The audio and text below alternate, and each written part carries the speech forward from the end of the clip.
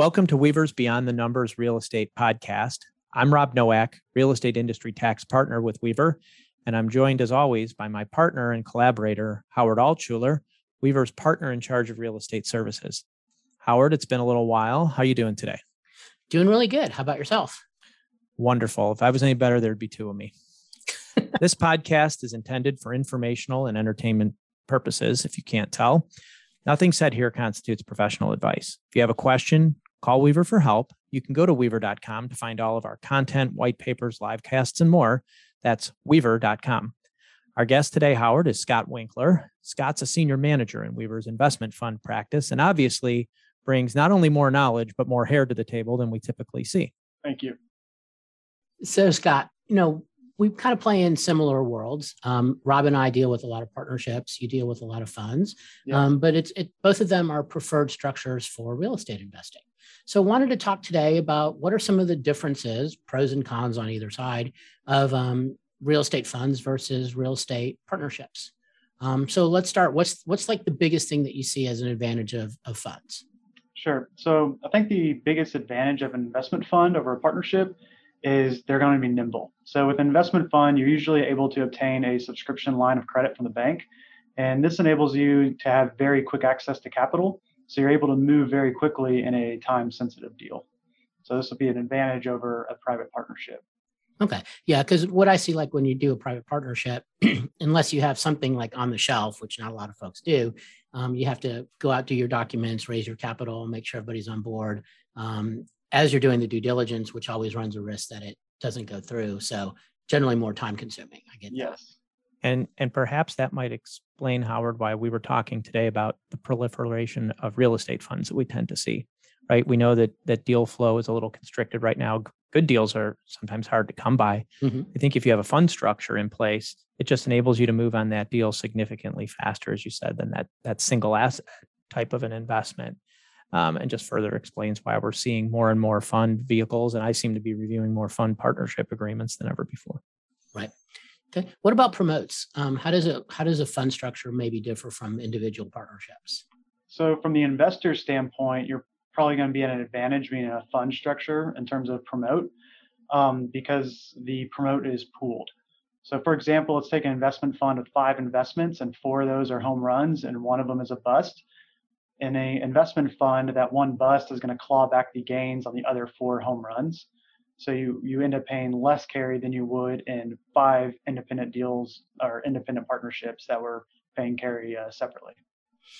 Got it. So an advantage there from the investor or for the investor. I guess that's somewhat offsetting the fact that when you sign up for a fund, unless you're like a superstar investor, you don't really have much discretion in terms of what the fund's investing in. That's Whereas right. the individual deals, you can choose to go into a deal or not go into a deal, and therefore kind of a little bit more you're making what you make, for lack of a better word there.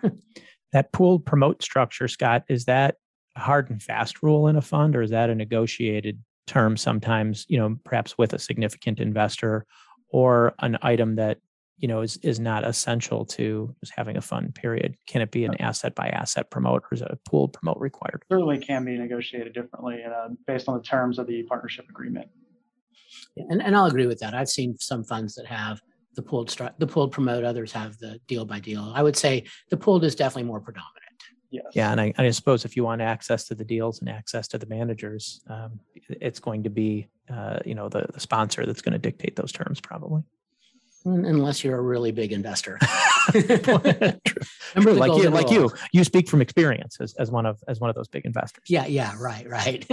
So, I know we were talking about this before too. What happens to, on a deal by deal basis, if you don't do a deal, kind of a no harm, no foul. But what happens in a fund when you're getting near the end of the investment period and you've got a lot of unplaced capital? What happens then? Scott, do you mind if I take this one? Please do. So, I've seen clients struggle with this where they're toward the end of the life of the fund and they still have unplaced capital. I think you risk getting sideways with some investors who had committed capital to the fund, mm-hmm. had reserved that capital in some sort of a liquid form, and had foregone another deal they could have entered into or another fund investment they could have made, reserving that commitment to the fund in question. So if that fund is not able to place those dollars, I think you risk upsetting an investor, specifically if they're a significant investor, a family office or an institution. And do they come back into your next fund? Perhaps you create some bad will. I mean, what do you think, Howard? I agree with you 100%. I always hear, wow, we raised our fund and we got more than we expected, and now what? And I would be really interested if someone would maybe do some type of a project to say, let's look at early stage investments in a fund versus later stage investments in a fund and look at the performance and kind of see, is there a drop off near the end because the sponsors feel more pressure to place the dollars than they would maybe in the beginning of the deal? Right. So what about, from a tax standpoint, is there any significant differences? I mean, a fund is a partnership. So, I love it when you ask tax questions, because this is my time to shine.